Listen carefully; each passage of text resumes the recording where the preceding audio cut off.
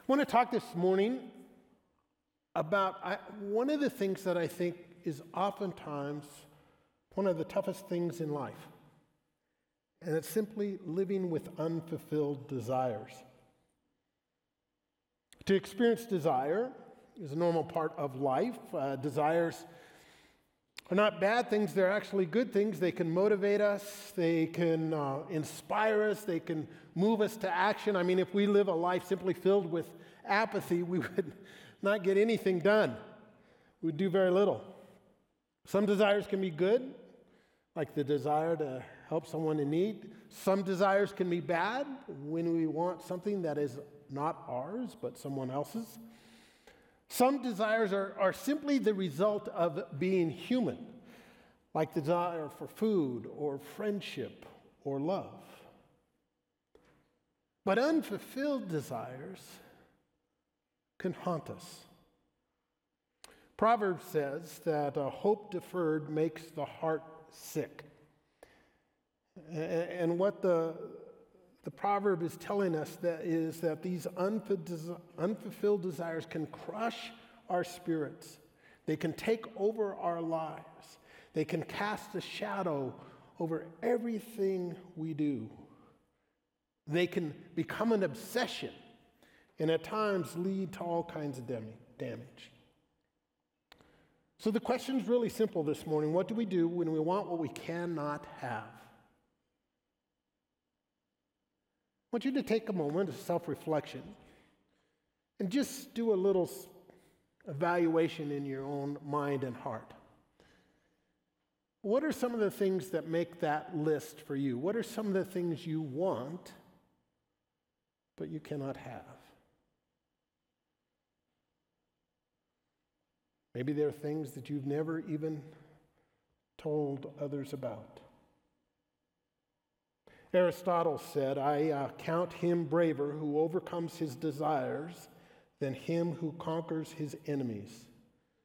For the hardest victory is over self. How do you get the best of your desires before your desires get the best of you? I think it's something we all wrestle with. We've been looking at the stories in Genesis, and last week, Larry looked at Jacob. We're going to continue looking at Jacob this morning. You'll remember Jacob is the son of Isaac and Rebekah. Isaac and Rebekah have two sons. One is Esau. He's the older son. Jacob is the younger. Jacob comes out of the womb grasping at his brother's heel. Jacob's name means deceiver, the sneaky one, and that's exactly what he is. He is always scheming, always deceiving. He tricked his brother out of his birthright. He sneakily got the blessing that was meant for Esau. He got it for himself through deceiving his father. And after that happens, his brother Esau wants to kill him. So Rebekah, who loves Jacob, sends him away. One, to save his life, but two, so that he can find a wife. Jacob heads north, far north, to a place called Haran, because in Haran lives Laban, who is the brother of Rebekah. It's where Rebekah is from. And when he's there, he meets Laban's two daughters, Rachel and Leah. Last week, Larry looked at the journey that Jacob was on, and on that journey, you remember, has this encounter with God. He sees this stairway going up to heaven, and descending and ascending are these angels, and in the midst of that, there's this theophany where he meets God himself, and that's a transformative moment for Jacob. We pick up the story just a bit later. And I want you to notice something from the very start about the story we're going to look at. It is filled with people who have unfulfilled desires. In the story, everyone wants something, and typically it's something that they cannot have, but somebody else does. Jacob wants Rachel, but he gets Leah, at least for a while. Leah wants Jacob, but she only gets kids. Rachel wants kids, but for the longest time only gets Jacob. Everybody wants something they cannot have. Now, there are two parts to this story.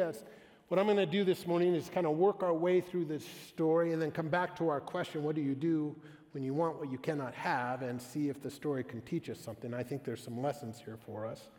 But the story really can be broken down into what I've labeled the Great Deception and then the baby wars. As we go through this, it'll make a little more sense. Anyway, Jacob, after his encounter with God, continues on his way to Haran. He comes to this well where there's all these shepherds waiting around. This big well, huge rock over the well. Enters into a conversation, finds out that they can't move the rock until everybody gets there because it takes a couple guys to move the rock.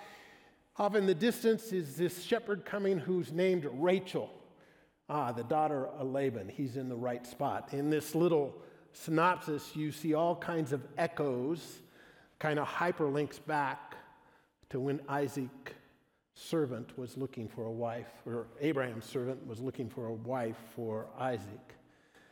Repeats that. Interesting thing happens. Rachel gets there. Jacob is kind of being macho, and what he does is he moves this huge rock by himself to water the sheep. Rabbinic tradition believes that Jacob was a giant, huge, strong man. Meets Rachel, heads back, meets Laban. We're going to pick up the story there. Verse 15, after Jacob had stayed with him, that is Laban, for a whole month, Laban said to him, just because you are a relative of mine, should you work for me for nothing? Tell me what your wages should be. Now, in this story, you're going to have to read between the lines. You have to remember that Jacob is a con man, he's a deceiver, he's a schemer. Laban is even more so. So Laban looks like he's going to be a good guy here. Yeah, I don't want you just to work for free. I want you to pay something. So they're going to negotiate. Now Laban sees this great opportunity, right? Because Jacob is this huge man. He's somebody he wants to work for him because he can work him to death. So he wants him. And he knows that Jacob is vulnerable, right? Because Jacob has no family at this point, no inheritance, no money. He's on the run. He's desperate. So Laban's up for making a deal. Verse 16. Now Laban had 2 daughters. The name of the older was Leah, and the name of the younger was Rachel. Leah had weak eyes, but Rachel had a lovely figure and was beautiful. And Jacob was in love with Rachel and said, I'll work for you 7 years in return for your younger daughter, Rachel. So what the heck does it mean that Leah had weak eyes? She couldn't see? It's probably a reference to the fact that something was physically wrong with her that detracted from her attractiveness, right? Some suggest that she was cross-eyed. The reason you know it's something like that is because immediately we get a comparison of Leah with Rachel. And what is Rachel? Rachel is stunning. I mean, great figure, beautiful face. She's gorgeous. Now, in this story, you have to pay attention to the names, okay? Because in Hebrew literature, the names mean something. And it begins right here. Rachel's name, she comes from a shepherding family, okay? So her name means ewe. Cute little animal. Leah's name? Cow. Cow. You get the point, don't you? I'm going to be very blunt. Leah's ugly, unattractive, but she has this gorgeous sister. Gorgeous sister. And what we're told is that Jacob is in love with Rachel. And not just kind of liking her, but head over heels, madly in love, desperate for her. You see this because he's willing to make this incredibly bad deal, right? He says to Laban, I'll give you 7 years. Now, you have to understand that the typical bride price was 30 to 40 shekels. That's the money you would give to the family of the bride, and it was a way of guaranteeing their security. So if you divorced the woman, she could go back to her family and they'd have enough money to take care of her. Bride price was typically 30 to 40 shekels. A shepherd, which Jacob is right now, would earn 1.5 shekels a month, about 18 shekels a year. So a fair price would have been 2 years, maybe 3. Now Jacob says, man, I'll work 7. 7. He's head over heels for Rachel. And remember, Laban is a con man, so he sees Jacob's vulnerability and he sees the opportunity. So notice what he says. He says, it's better that I give her to you than to some other man. Stay here with me. I want you to notice something. Laban doesn't say, okay, we have a deal. Jacob hears that. He hears yes.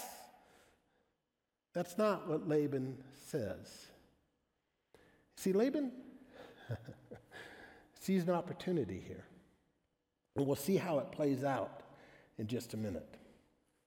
So after 7 years, he wants his wife. So Jacob served 7 years for Rachel, but they seem like only a few days because, this guy's just head over heels. You kind of laugh at him. But notice what happens. Verse 21. Then Jacob said to Laban, the 7 years are up, and he has been pining away and lusting for Rachel for 7 years. So this is what he says. Give me my wife. My time is completed. I want to make love to her. That's a delicate way. That's not what it says in the Hebrew. He basically says, give me a wife. I want to have sex with her. It's very blunt. It's very crude. It's outside the custom. But for 7 years, he has been waiting. When you look at Jacob, you see somebody who is emotionally and sexually overwhelmed with a longing for Rachel. And you have to ask yourself, why? Why is Jacob so in love with Rachel? Now, we're not told. We have to kind of read between the lines, but I don't think that is hard to do. And think about Jacob. He is broken, right? Jacob's father loved Esau, which was Jacob's older brother, more than he loved him. And Jacob grew up, rejected and second best and resentful and always wanting his father's approval, always wanting the blessing. The only person in Jacob's life who has loved him is his mom, Rebekah. But now she has even sent him away. Jacob has this huge, gaping wound in his soul. And you know what he thinks? He thinks that Rachel can fill it. He's pinning all of his hope on her. If I get her, then finally something will go right in my life. She will take away my loneliness. She will fill up my emptiness. She will make me whole. She will love me as I want and need to be loved. That kind of thinking is pretty unusual for that day and age. Quite honestly, most marriages at that time were not based on romantic love. They were economic arrangements. You married for status and security, not because you were madly in love, not because of romance. That would be unusual for that day. But you know something? It's not unusual for our day, right? Our culture is all in when it comes to this idea of finding a soulmate, aren't we? I like Tim Keller's insight at this point. He's a New York pastor and author, and he talks about a man named Ernest Becker who won the Pulitzer Prize for his book called The Denial of Death. And in it, Becker argues that one of the ways secular people deal with the lack of God in their life is they try to fill the vacuum by what he calls apocalyptic sex and romance. Our culture has loaded its desire for transcendence into romance and love.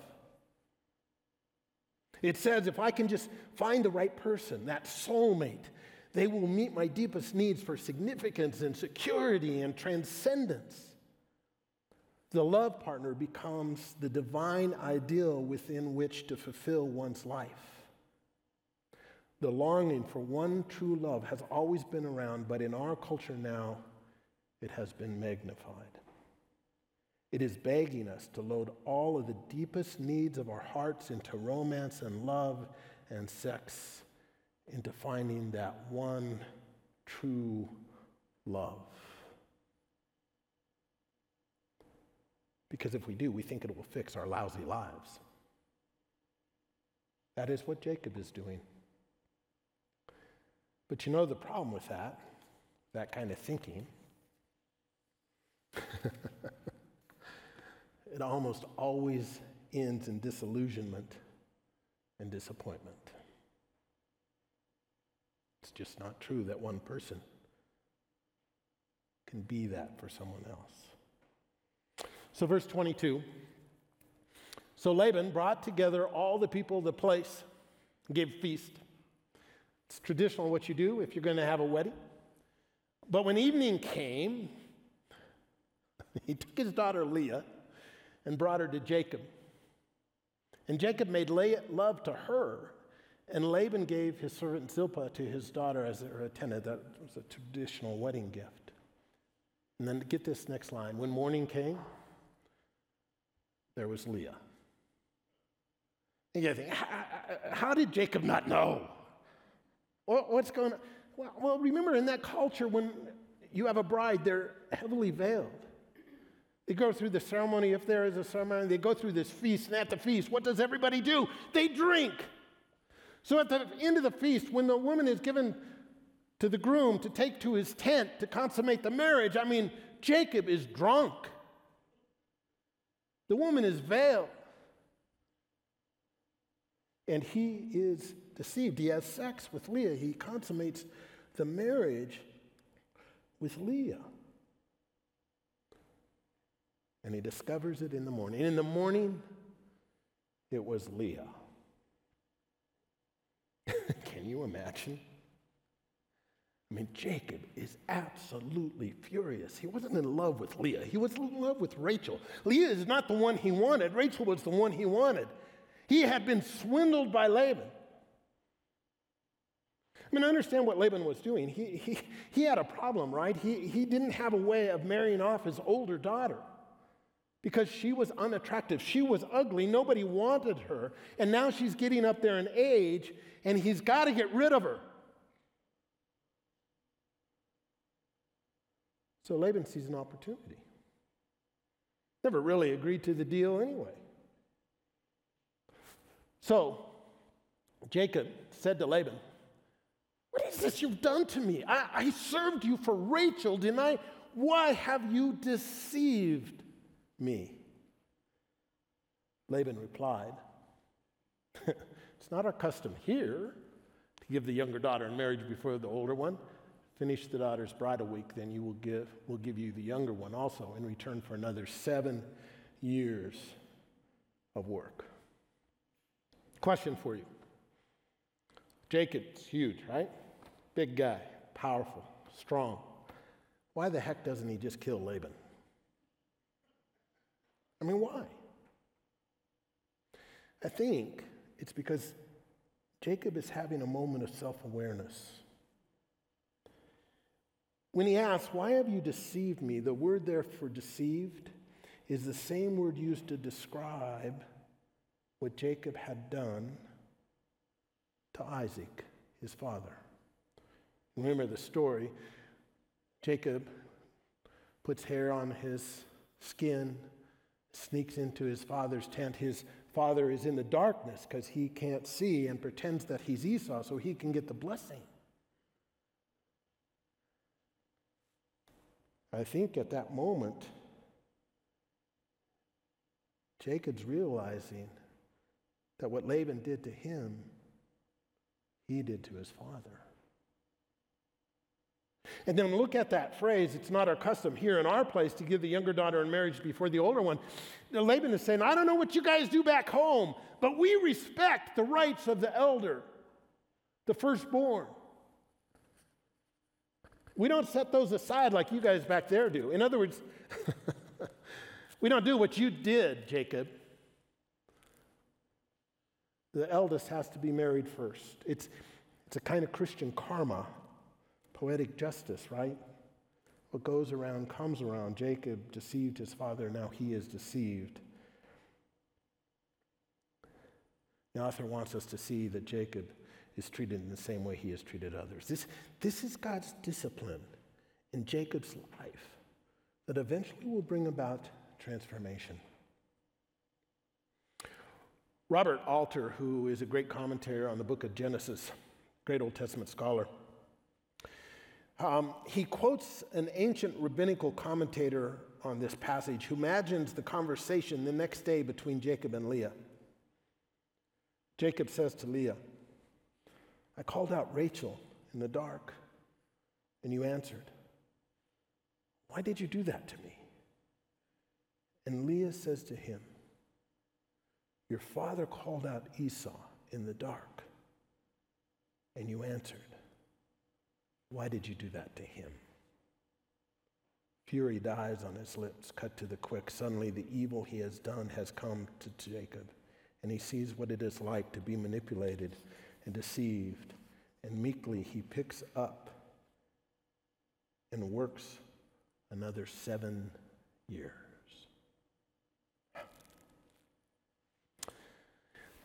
Verse 28, and Jacob did so.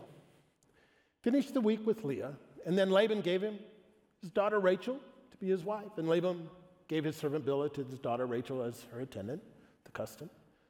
And Jacob made love to Rachel also. And his love, note this, his love for Rachel was greater than his love for Leah. And he worked for Laban for another 7 years. We might want to think at this point that that is the end of the dysfunction in this family, that it stops there, but it doesn't. It continues as the family develops, in some ways gets worse in the next chapter of the story in the baby wars. Because both Leah and Rachel are just as broken as Jacob, and both are incredibly unhappy. I want to look at just a portion of the next chapter of the story in a sense. And in this portion, you have to really pay attention to the names, so I'll try to explain them to you a bit. It's the baby wars. Leah, eventually Rachel has kids. But this next little section that has to do with Leah and how she names her kids is one of the most heartbreaking portions of Scripture. Okay, listen. Verse 31. When the Lord saw that Leah was not loved, and the word there for not loved literally means hated or scorned, he enabled her to conceive, but Rachel remained childless. God looks down, sees that Leah is not loved. Jacob doesn't love her. Her sister doesn't love her. Laban doesn't love her. She is the girl that nobody wants. God says, at least I can do something for you. So she has kids. Verse 32.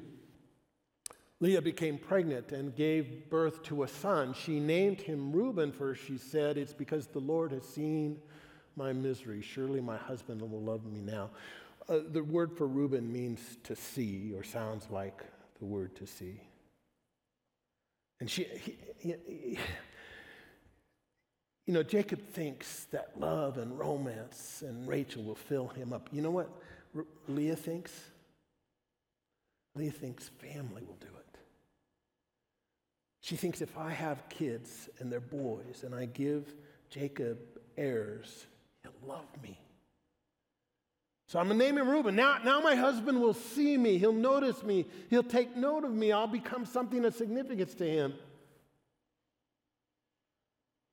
She conceived again, and when she gave birth to a son, she said, "Because the Lord heard that I am not loved, he gave me this one too." So she named him Simeon. Simeon is a name that sounds like the word to hear. Well, maybe now at least Jacob will listen to me. Give me a little attention. I mean, Jacob keeps making love to her because he has an obligation to have kids, and it has nothing to do with his feeling towards her. He hates her. So 34. Again, she conceived. And when she gave birth to a son, she said, "Now, at last, my husband will become attached to me because I have borne him 3 sons." So he was named Levi. And Levi, obviously, means connected or sounds like the verb to be attached. Leah has this incredible longing in her soul to be loved. She thought by having sons she could get it. And if she did, that would fix her lousy life. Jacob thought love would fix him. Leah thinks family would fix her. I want you to imagine what life was like for her, right? Every day she saw the man she longed for in the arms of another, and just not another woman, but her sister, in whose shadow she had lived all her life, all her life. Rachel was the pretty one. Leah was the ugly one. I mean, Leah knew she was the girl nobody wanted. And the wound has to be incredibly deep. And we think, well, at least Rachel's happy. No, Rachel isn't. In fact, I'm going to skip a little bit and jump down to chapter 30, verse 1. We get a little insight into Rachel. When Rachel saw that she was not bearing Jacob any children, she became jealous of her sister. So she said to Jacob, "Give me children or I'll die." And Jacob became angry with her and said, "Am I in the place of God who has kept you from having children?" She's not happy either. Everybody in this story wants something that they cannot have, and yet somebody else has it. Devastating. Okay, what I want to do is make a quick observation about these stories and then get back to and answer the original question: what do you do when you want something you cannot have? Here's my profound observation. Are you ready for this? I want you to take note. This family is a mess. Totally dysfunctional. I mean, deeply. Bigamy. Jacob marries 2 sisters. In the law, you're not supposed to marry your wife's sister.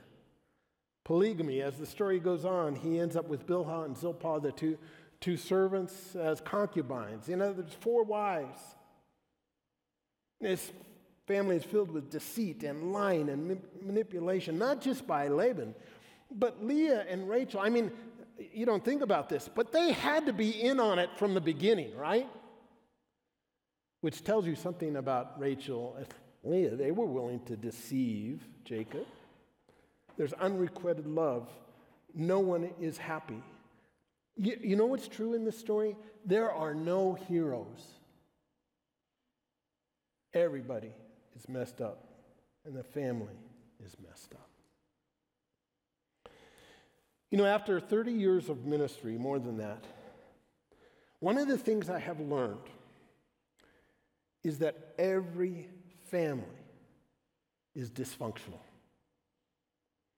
And I have not ever seen an exception. Oh, there's differences in degree. Some families are more messed up than other families. Don't mishear me.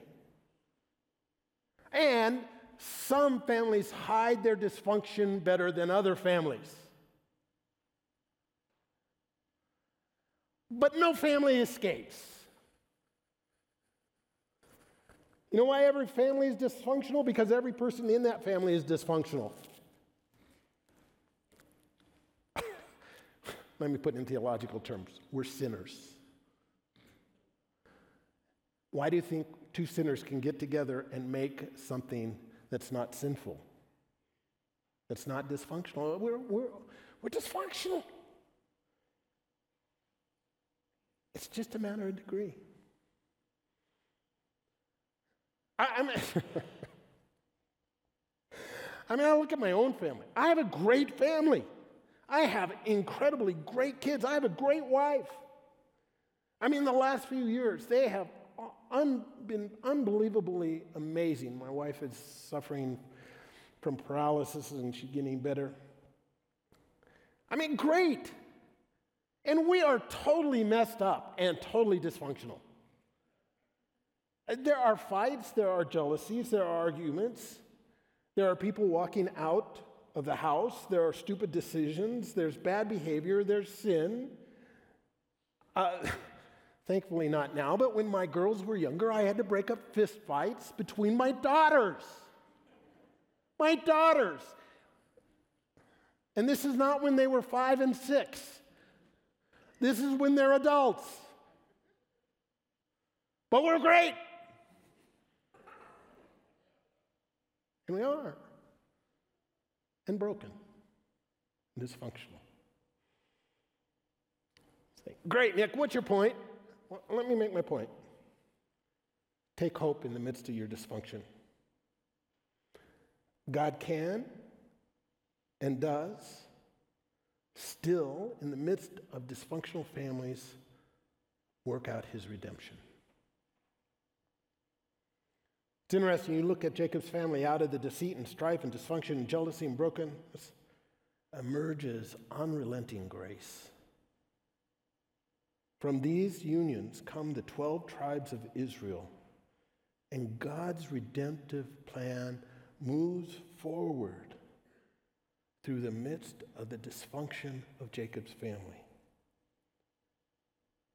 It's the theme we've seen over and over again in Genesis. Out of the chaos, God, by his grace, brings redemption.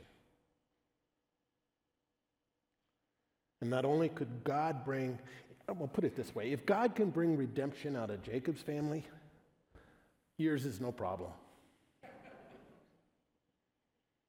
No problem. Don't miss that. Okay, back to the question. What do we do when we want what we cannot have?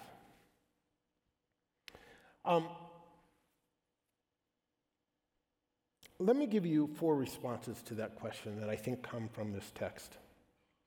All right, 4. First, learn to manage your desires. I think when it comes to our longings and desires, we have the sense that we're helpless victims, that we can't control what we want. You know, we might not act on those, but we can't change the desires themselves. And I don't think that's true. I mean, it's obvious we don't have to let the desires and longings dictate our lives and our actions.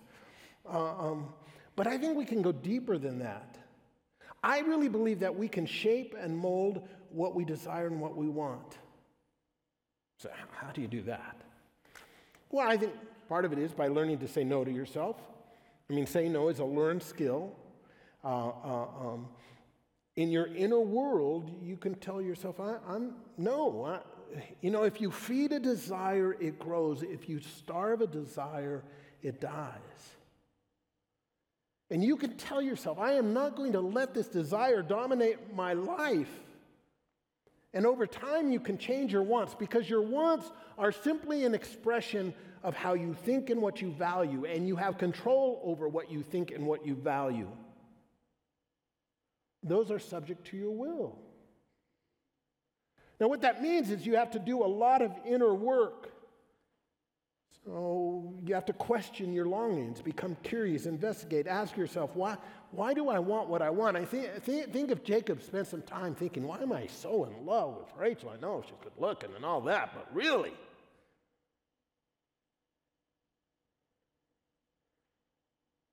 Oftentimes our longings, the immediate ones we feel, are simply the tip of the iceberg, and we need to go exploring down deep underneath and become self-aware.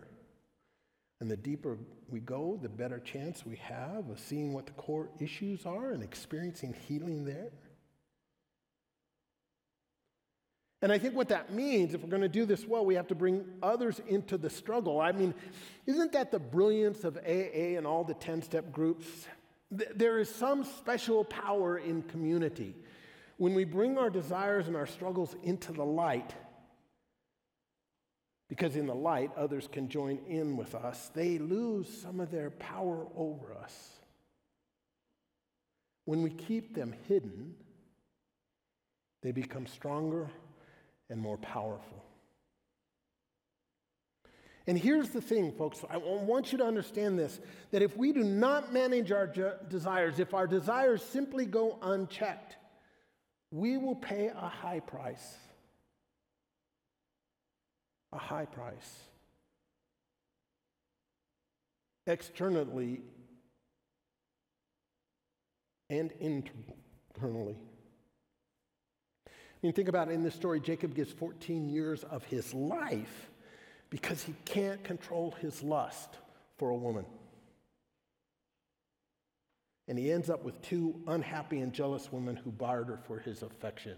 You see that in the rest of the story. Leah pays a huge price. Her life is a living hell pining away for Jacob, whose affection she never gets. And in a stroke of irony, we think, well, at least Rachel's happy. No, she goes to Jacob and says, if I don't have kids, I'm going to die. Guess what? She dies. You know how she dies? She has Joseph. And a few years later, right after having Joseph, she says, I want more. She has more. She has Benjamin. And when she has Benjamin, she dies in childbirth. Irony. So learn to manage your desires. Second, don't compare. Verse 1 of chapter 30 says, when Rachel saw that she was not bearing Jacob any children, she became jealous of her sister. Became jealous. In other words, what prompted her dissatisfaction with her life was looking at her sister and saying, I don't have what she has.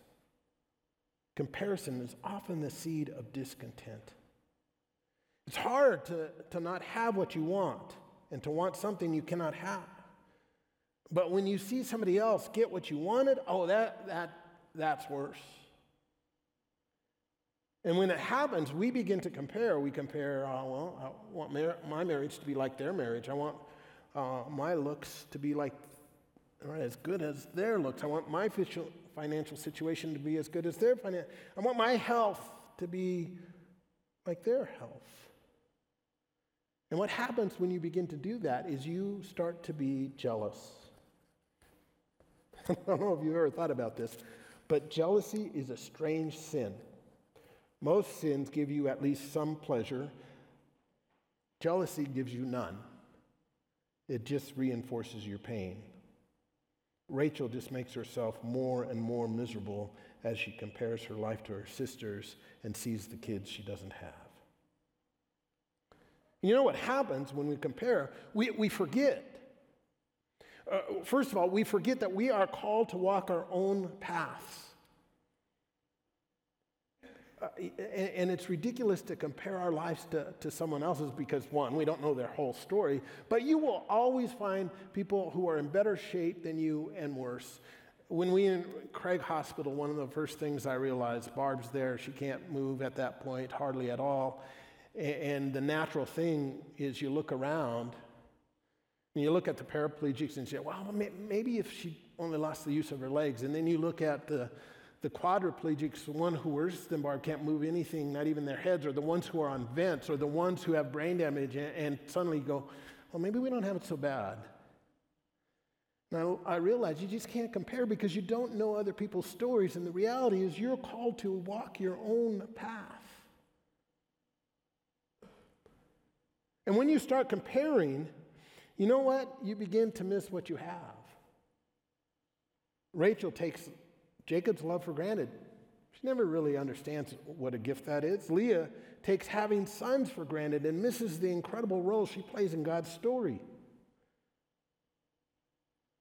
And here's the truth. God may not give us what we want, but he will give us what we need to fulfill his desires and will. And in the end, he'll redeem it all, so be content. You know what the antidote to comparison is? Acceptance and gratitude. Been wrestling with this because I look at my situation and I look at other people, and you know what I do? I compare. I'm in retirement and I'm not going to get to travel like those people do, and we're not going to get to do those fun things that those kind of people do. And our life, it's just the situation. My wife is struggling. She's an incomplete quad. It limits her life. It limits my life. I mean, somebody has to be with her almost 24/7. Man, it's easy to compare. You know what I did the other day? I sat down with a piece of paper. I figured out that my life is extremes. I sat down and listed all the crappy things that have happened in the last 2 or 3 years. It was a long list. But you know then what I did? I listed all the incredible things that have happened in the last 3 years. And it's an incredible list. My kids have been amazing. My church has been amazing. The progress Barb has made has been amazing. I don't get to do everything I want, but my life is good. You accept and you become grateful. Third thing, manage your desires. Don't compare. Third, realize you'll never be satisfied. We want and we want. And even when we get what we want, in the morning, it's Leah. It's Leah. Leah has kids and it doesn't satisfy. She still finds a way for love. Rachel has Jacob, but he doesn't satisfy. He's not enough. Without kids, she will die. Jacob, he gets Rachel and you think, at least he's happy. Not really, because what he wants out of Rachel is for her to love him. And if you read through the text, one of the things you realize is she doesn't. She tells him, hey, if you don't give me kids, I'm going to die. In other words, Jacob, you're not enough. You don't do for me what I do for you. You're not enough.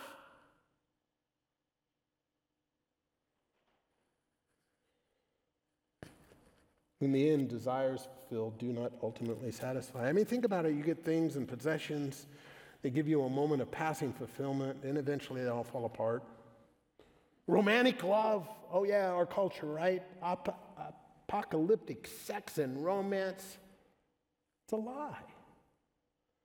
Love fades. All the research says that initial infatuation that gives you all those endorphins that make love such a great feeling, at best lasts 2 years. And then you're back to reality, and it's Leah. And the reality hits you that no person can meet all the needs you have and fill up your emptiness. I mean, it's true with friends. Friends come and go, and eventually death gets the best of them. Power, no matter how powerful you get, you always want more, and eventually you lose it. Health, no matter how hard you work to stay healthy. I got news for you. Write it down. You're going to die. Right? I don't care how well you eat, how much you work out. The end is not good.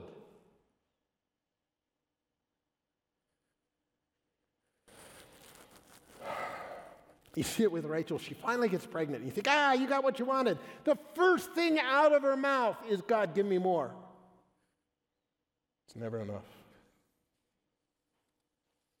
See, all through life there runs this note of cosmic disappointment. There are some things we will never have, and there are desires that will never be met. And God will not meet some longings and emotional wants. We will live with cosmic disappointment.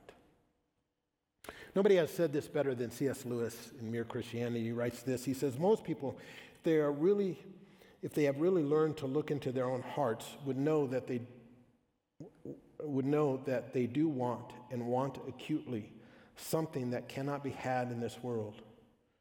There are all sorts of things in this world that offer to give you, but never quite keep their promise. The longings which arise in us when we first fall in love or think of some foreign country or first take some subject that excites us are longings which no marriage, no travel, no learning can really satisfy. I'm not now speaking of what would ordinarily be called unsuccessful marriages or holidays or learned careers. I'm speaking of the best possible ones. There was something we have grasped at in that first moment of longing which just fades away in reality. I think everyone knows what I mean. The spouse may be a good spouse, and the hotels and the scenery may have been excellent, and the chemistry may have been very interesting job, but something has evaded us. The truth in life is you're going to go to bed with who you think is Rachel, but you're going to get up and it's Leah. The last thing, and I'll end with this. Understand that what we really want and ultimately need is God. You go to this story, and there are no heroes. I don't know that there's even anybody we like. But at least with Leah, you get a glimmer of hope, right? Leah's interesting.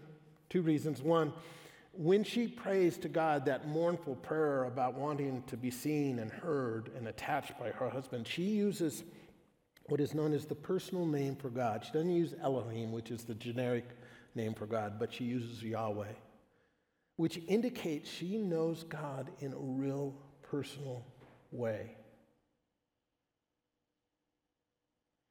And what's really fascinating, after the first 3 sons, she gets to a 4th son. And she says this, she conceived again, and when she gave birth to a son, she said, "This time I will praise the Lord." So she named him Judah.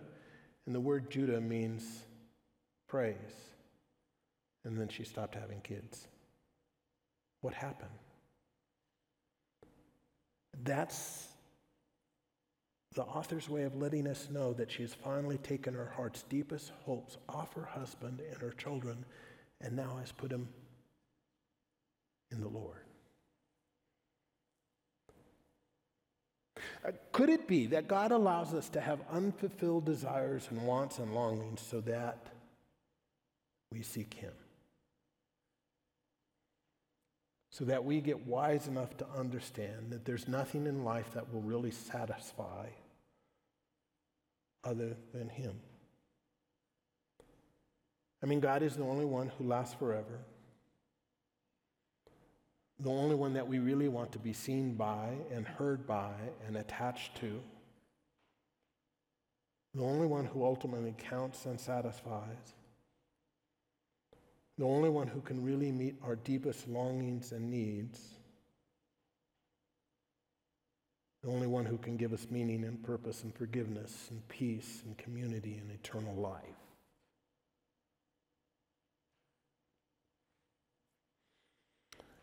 You know, there's an old game. I have 3 grandkids now. They were on the plus side of the good things in life. Every once in a while, I'll play a little game with them. I'll put a treat or a coin in my hand. And then Emmeline or Madeline, they have to come and what they have to do is they have to try and pry my hand open to get the prize.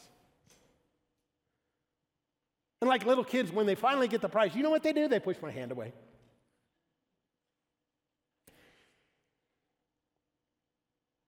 So why do I do it?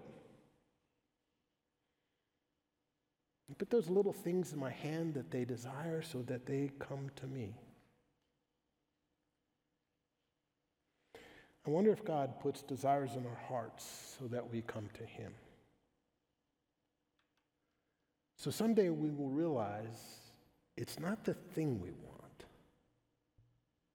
It's Him we want. And will the day ever come where we pry open His hand and throw the prize away and just keep our hand in his. Because he's what we really want. Let's pray. Father, help us. We all live with things we want that we cannot have. May they teach us that what we need to want and what we truly need is simply you. We pray this in the name of Jesus Christ, for his glory and his sake. Amen.